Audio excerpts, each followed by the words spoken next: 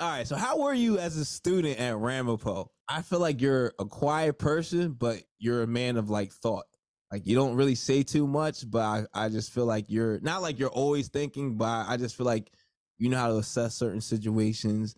You know when to input yourself, not to input. Like I don't know, you just like cool, calm, collective, but you pay attention. Like you know what's up.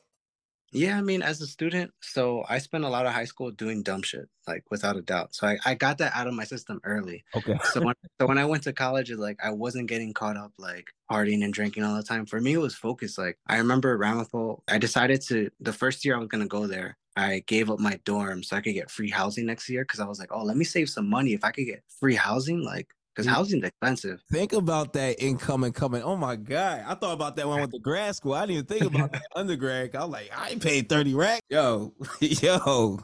Yeah, because well, I think what also put me there was before I went to school in Bridgeport, that put me in a 30 grand hole.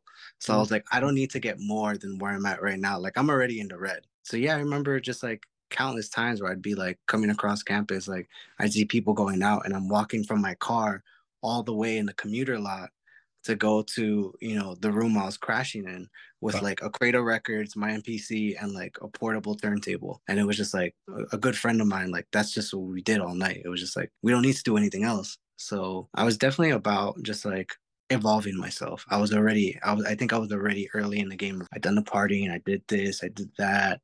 I didn't need to do it again. Absolutely. Yeah. You mature mindset, man.